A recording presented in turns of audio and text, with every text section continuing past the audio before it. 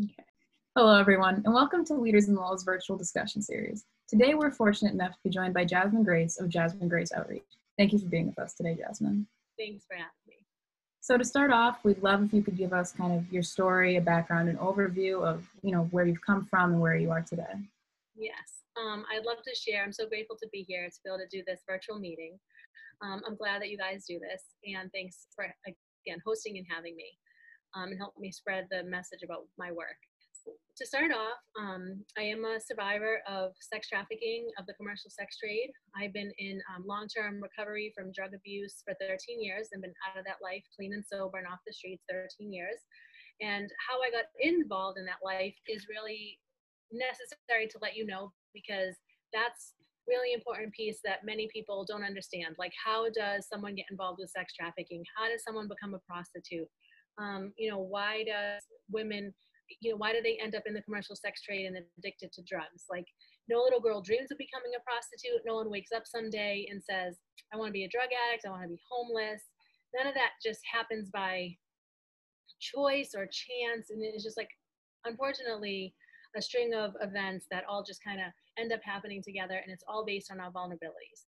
So for me, being vulnerable as a kid, I grew up in a big family in Revere from Massachusetts, big Italian Catholic family, but I had a mom who struggled severely with mental illness and a dad who worked a lot to provide for the family.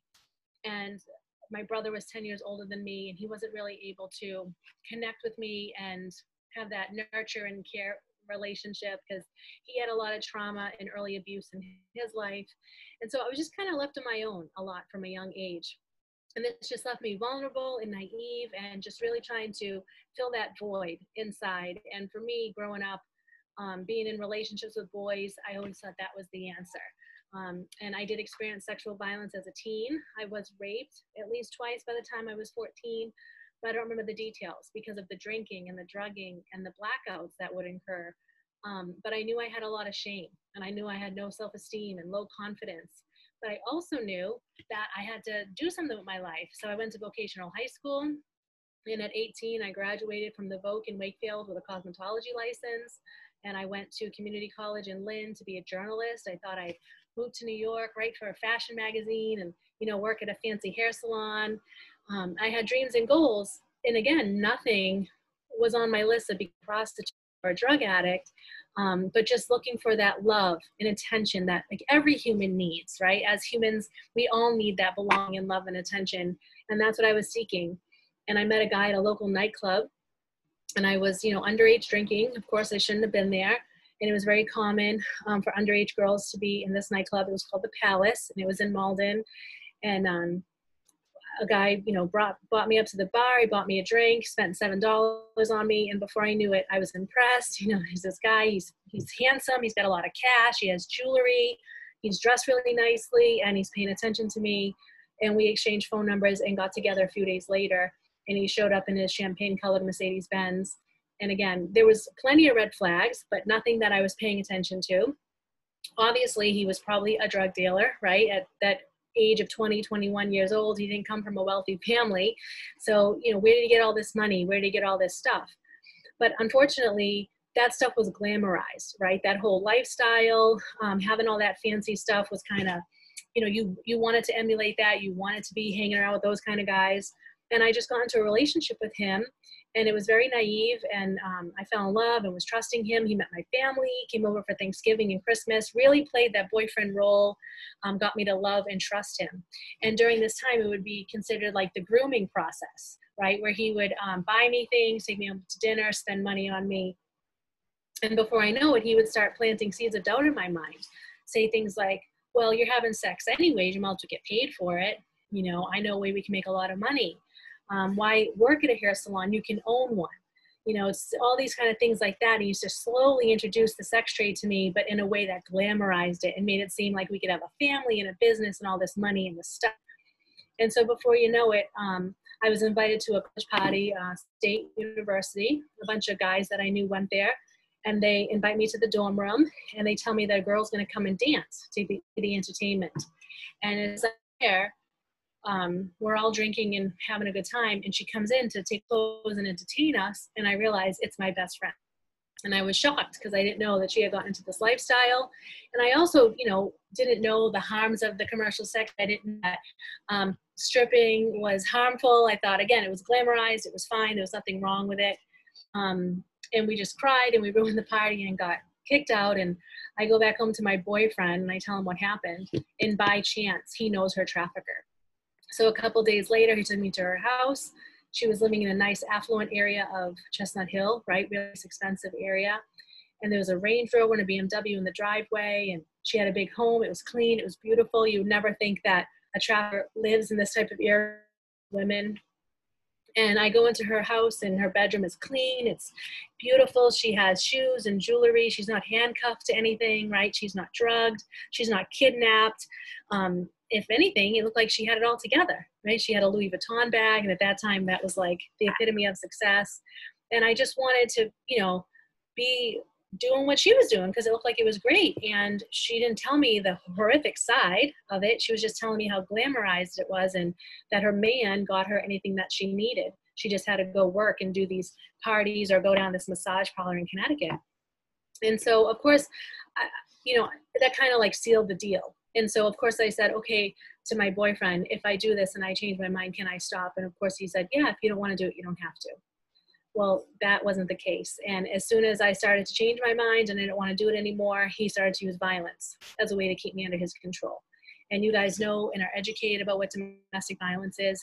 This is kind of like domestic violence where the victim where the abuser uses all types of ways to keep the victim oppressed, times 10, right? Because of the shame of what the exploitation is doing to the person. Being in the commercial sex trade does deep, deep soul damage. It changes you from the inside out on a very deep level. It's so degrading. It's so dehumanizing. And then you add the violence and confusion of an intimate partner, someone you thought you loved and trust, doing this to you. It just takes so many years to undo all that damage. And I would end up under 5 years. And so it's a long story. I've written a book entitled The Jasmine Grace Redeem, available on Amazon. It actually goes into all my journal from when because I to keep a journal of journals, write down things that and I would save. We couldn't find them. Would end up writing a book later on based on those journals with present day reflections to show, where I am today, how much hope there is for women, even men that were stuck in this life. So yeah, that's a long introduction to the story. I can talk now about what I do now if you want, or if you have any questions about, the vulnerabilities or anything like that. Yeah, so we do actually have some questions for you, kind of about current events and things like that as well. Like in light of current events with Jeffrey Epstein and the Me Too movement, they're kind of exposing more and more about the prevalence of sex trafficking in the United States. What do you think we can do as a community or as a nation to help survivors get the help they need and go on to lead happy and successful lives? Well, it's like, okay, first of all, we have to like educate ourselves on what it really is. Like there's this whole children happening now, which yes, children do get trafficked. It is a real thing, but it's based on all our vulnerabilities. Who's the most vulnerable? Kids. Why? Because of their age. Especially kids that are in the DCF, that are chronic runaways, that are coming from unstable homes. So the best thing you can do if you're a healthy, stable adult that is aware and knows about this horrific crime is to become a mentor, be a foster parent, educate your own children, right? Have these talks, watch real documentaries, read survivor books. Don't just like go onto that Hollywood side where it's all kind of glamorized, but just get down to the real nitty gritty stuff and be involved locally and try to help people like that. So you talk a lot about kind of the vulnerability of these people who then do get trafficked. How do you spot that vulnerability? How do you help nurture it before it gets to a place where they could become victims of something as horrible as sex trafficking? I think that lies in education. You need to have these conversations with kids way early on. My kids are young. I have children that are under they go from 3 to 17, but even my 9-year-old knows my story very age appropriately. And I have talks about things with her, and I'm paying attention to my older kids' social media accounts and educating them and having safeguards in place. You just talk about it. And I think that's it, is that a lot of people for a long time didn't think sex trafficking happened in America, because they hear the word sex trafficking, they think of other countries far away. When we think of the word prostitution here in America, we think that it's women that choose life, and that it's their choice, it's their body empowering, it's what they want to do, and they're an adult, I have to say. But the age into the commercial sex trade is between 12 and 14 years old. And so you have to have these conversations with kids early on and be attention to their social lives. So what are some of the warning signs that people can look for when they're looking at risk communities to kind of prevent this? So if something is happening, what can we do to pick up on that and notice something and get help? Yeah, so I mean, some of the clear, most obvious warning signs are, this does happen to boys too, so I don't want to say that it just happens to girls, but any young kid who all of a sudden has expensive stuff, right? New cell phones or 2 cell phones, expensive sneakers or pocketbooks or anything like that, disappearing for a couple days at a time and then coming back around, maybe even social media posts that are questionable, text messages that are questionable, tattoos that aren't normal. A lot of times victims will be forced by their traffickers to get like dollar signs or barcodes or their name in places like the neck or below the waistline. Sudden drug abuse or alcohol use. I'm trying to think, but there's a really great website that does a great work. It's called Shared Hope International. Are you guys familiar with that? Okay, so Shared Hope is wonderful, and they do a lot of state by state. They grade a lot of the states based on their laws around human trafficking. They have a lot of preventative videos, a lot of ways to recognize the signs. Also Polaris Project, or Polaris, they host the human trafficking hotline. So you can check out their website as well. And they have all types of great information that you guys can learn and share with people. So can you tell us a little bit more about what you do and what your work is focused on now with Jasmine Grace Outreach, and what has your effect been in the community? Yeah, so now I've been doing this work in the anti-trafficking movement probably 7 years. For the first 4 or 5 years of my recovery from drug abuse, I did not know I was a survivor of trafficking. Because of the shame and the stigma that surrounds prostitution, and because sex trafficking wasn't being talked about as much then, I just kind of stuffed it. Right? I didn't want to go there. I just wanted to pretend like maybe it never happened. In my mind, of course, I knew I had a pimp. I didn't call him a trafficker because I didn't have that language. And I was just too ashamed to talk about it. And I had to get sober, and I had to put my life together. And that is really hard. If you've known anybody who's in recovery or on drugs, I mean, gosh, starting your life over from scratch is really hard. But for me, I found the Christian faith and that community really supportive, and they just loved me and took me under their wing. I went to a small church, and the women were amazing and the men were appropriate. And I just started building my life one step at a time. And then finally, I got married and we had children. And within this marriage, I was triggered all the time.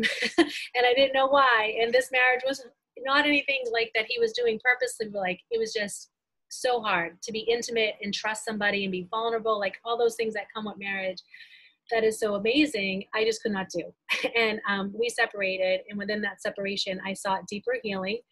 And again, because of my faith plays a big role. It's a great, amazing story that's in the book. But the healing came. And I was at a small meeting one night. This woman was talking about the work she does. It's called Route 1 Ministry. And she literally was going up Route 1 Saugus to the strip clubs and going into the strip clubs, becoming friends with the dancers. And I could not believe that someone did this. And she was using all of my old language, pimps, prostitutes, strip clubs. And I was just on fire. And I had to tell her. And I said, I want to help. How do I give back? I did everything you've said. And she said, you're a survivor. You're amazing. And I was like, huh? what, and I couldn't believe these ladies were excited. They were all clapping. I mean, I just told you my deepest, darkest secret, and there was no shame involved. And now I no longer was a victim, but I was a survivor. And I wasn't looking out of the lens as a victim. And so everything changed. My whole world opened up. I got a job at My Life, My Choice as they hire survivors to be mentors to at-risk youth or girls who have been exploited. And I started sharing my story, and every time I did, women would come up to me with tears streaming down their face, telling me they share the same story. And so I started realizing there was a lot of power in being vulnerable and transparent with these women. And I wanted to give back, and I wanted to help them. And I wanted other women out there on the streets and in programs to know they were survivors too. And so I started making these bags, and they were real simple. They just had soap, shampoo, conditioner, toothpaste in them, cute socks, nail polish, things I knew I would like, coming off the streets into a program, because you basically have nothing. And it blew up, and people wanted to start giving me money and giving me donations. And so I turned it into a small ministry. That's where the Bags of Hope name came. And then time went on. I ended up getting one employee who's also a recovery coach, and we started giving out these bags, and we give out over 1,000 bags a year to women that are in programs or in the streets, and we get it all through donations. So we don't spend any of our own money on the stuff, and that's a really great way that the community can be involved by donating, hosting donation drives, learning about trafficking, and so forth. So we've done that. Then I moved up to New Hampshire, and I'm trying to spread the hope up here. And so we changed the name to Jasmine Grace Outreach, because we do a lot more than give out bags. We mentor the women. We've walked alongside 2 or 3 women that got a bag of hope years ago, and now they're survivor leaders. We've offered them professional training and development, and they share their stories, and they get paid to do that, so they make a living. And that's really just fun and awesome to walk alongside these women and empower them. And we have been partnering with programs up here in New Hampshire and Lowell and Lawrence area, so that is great. And yeah, we run groups in halfway houses, so 8 to 10 weeks of survivor support groups, mentoring, public speaking, the bags. I can't think of what else, but we do a lot of good stuff. And because of COVID, we do a lot of stuff virtually now, but that's okay. We're still serving and still meeting the women where they're at. So we'll definitely have you plug the information for all that at the end, so our listeners can help support that and get the information for that.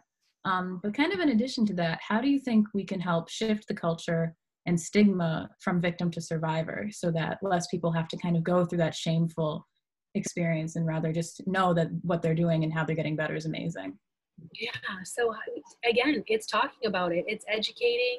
I think this whole Save the Children, Wayfair, Jeffrey Epstein thing has done some damage, because it's glamorized it, makes it sound like all children are kidnapped and stuffed in cages, right? And I mean, while that does happen, and I'm not saying it doesn't, it's not as common, right? So we just have to talk about it, and have to be available and safe and supportive and non-judgmental, and let people know, again, if we notice those red flags, or if we're in close relationships with somebody and they feel like they can trust us and have a conversation, just be open and safe and non-judgmental, and support survivors, again, in survivor-led organizations, and get involved in anti-trafficking. Oh, there's so many organizations in Massachusetts that do this work to be involved in, and share it on social media, and just talk about it. You just have to talk about it. This is kind of going back to a little bit more about what you were talking about earlier as well, which is what other resources or influence kind of helped you along the way, the way that have helped you become as successful as you are now, not just recovered, but helping other people? It's community. It's having a safe community. A lot of women, again, the close link between substance abuse and trafficking or prostitution is very closely linked. So a lot of these women get out, they stop using drugs, they have to get sober, and they need a safe community around them, right? So a lot of them go to AA or NA, and they do this 12 steps. Some go to church. However they find their recovery, is important to have a good, safe, supportive community around that. And then once you're sober and you have some stability in your life, you can start working on that trauma and that past history of trafficking and or the commercial sex trade by connecting with survivors. Being connected to a survivor walking, like there's just nothing like it. Like I don't feel shame when I talk to another survivor because I know she can't judge me, right? Because we've both been through the same thing. So that's been really helpful, and that's been really good, is walking alongside other women who have gone through the same thing. So just having safe, supportive community. And again, for me, that was church, and I found great people in there. So is there anything you think that we should do in terms of policy or on a community level in the government and politics side that can help provide more resources to different communities and different people? Well, I mean, there is a big push to decriminalize prostitution in New England area, especially. It's happening around the country. But there really is a big push, especially in Massachusetts and Vermont and New Hampshire, it happened. They want to decriminalize completely the commercial sex trade, prostitution. So I am not for that. I am for partial decriminalization, where I still think the victim should not be charged with prostitution, because when a victim is charged with prostitution, it's so hard to get that off your record. And most of the time these women, again, I always say women, but men too, have this on their record, and then it's so hard to rebuild their lives later, right? The charges on them, the Corey checks, they can't get apartments, they can't get jobs. So it really does a lot of damage. But you have to put it back to where it belongs, on the traffickers and the buyers. So for a long time, there hasn't been a lot of emphasis on the demand side. So I believe without a demand, there wouldn't have to be such a supply, right? So who is the demand? Unfortunately, it's mostly males, right? They purchase sex.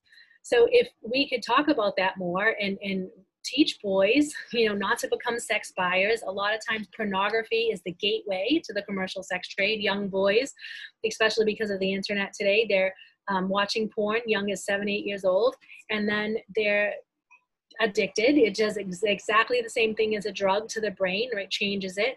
And then a lot of times that's not enough, just watching it. And so they can potentially and most likely become buyers. So they start visiting strip clubs. That's not enough. And then the prostitution. And sadly, it just progresses. And a lot of times they want younger and younger victims, right? So watching the laws, paying attention to who's trying to push full decriminalization, have conversations about that, realize that the commercial sex trade is harmful. I don't ever believe sex should be called work. I don't think it's empowering. I've never met any survivor that told me it was empowering or that they wanted to really be there. And talk about the demand and have these conversations with guys. So kind of on the topic of having the conversation with, both sides, men, women, and kind of younger kids, what do you think is the best way to integrate that into maybe the school systems, or how to educate kids properly on how to not become, a buyer, but also how to defend yourself from that kind of thing? Yeah, so again, education, right? Like I've gotten into plenty of middle schools and high schools because of a passionate teacher. So they didn't necessarily want to go through the Department of Education, but having me come in and speak to the whole assembly really, really, really helps, because they hear a real life story. It's even received by the boys, because they can identify maybe their mother has been in an abusive relationship, their sister, whatever. But they just have to hear from a real life story. Possibly, wouldn't that be fantastic if they added in, how to stay safe and how not to become addicted to porn and how to be respectful and notice the red flags of a trafficker. Like if they taught that in school, that would be amazing. So how can survivors locate some of these resources if anyone is in need? Yeah, so the Massachusetts Coalition Against Human Trafficking is a great website. They have a ton of information for Massachusetts. They can visit my website, jasminegrace.org, if they want to connect with me, or even people who aren't survivors, if they just want this information, for sure. And again, Shared Hope has great information. Polaris has great information. I think those are just the main sites that you can find education and resources. So kind of lastly, we'd love if you could maybe give your website specifically. I don't know if that was later on, but just kind of consolidate it, as well as maybe like your book and stuff like that, and just how people, specifically like your email or your website or whatever works best for you, how people can reach you to help or to be helped. Yeah, sure. And also, if they would like to ever host an event, again, we do a lot of public speaking and education. Even in COVID times, maybe we can come out and host an event or do it virtually. So the website is jasminegrace.org. You can also find us on Facebook, Jasmine Grace Outreach, Instagram, and my email is jasminemarino13@gmail.com. So you can reach me there too. And if I can be a support or a help for anybody out there, we would love to do that too. And the book is on Amazon, I guess. Maybe I've said that earlier, but it's called The Diary of Jasmine Grace, Trafficked, Recovered, Redeemed. So that is all the time we have for today, but we just want to thank our partners, America's Promise Alliance, Nancy Donahue, and the Greater Lowell Community Foundation for their support. Thank you to all of our listeners and viewers, and most importantly, thank you to Jasmine for being with us today and sharing your story. Yeah, thanks guys. Thanks for having me.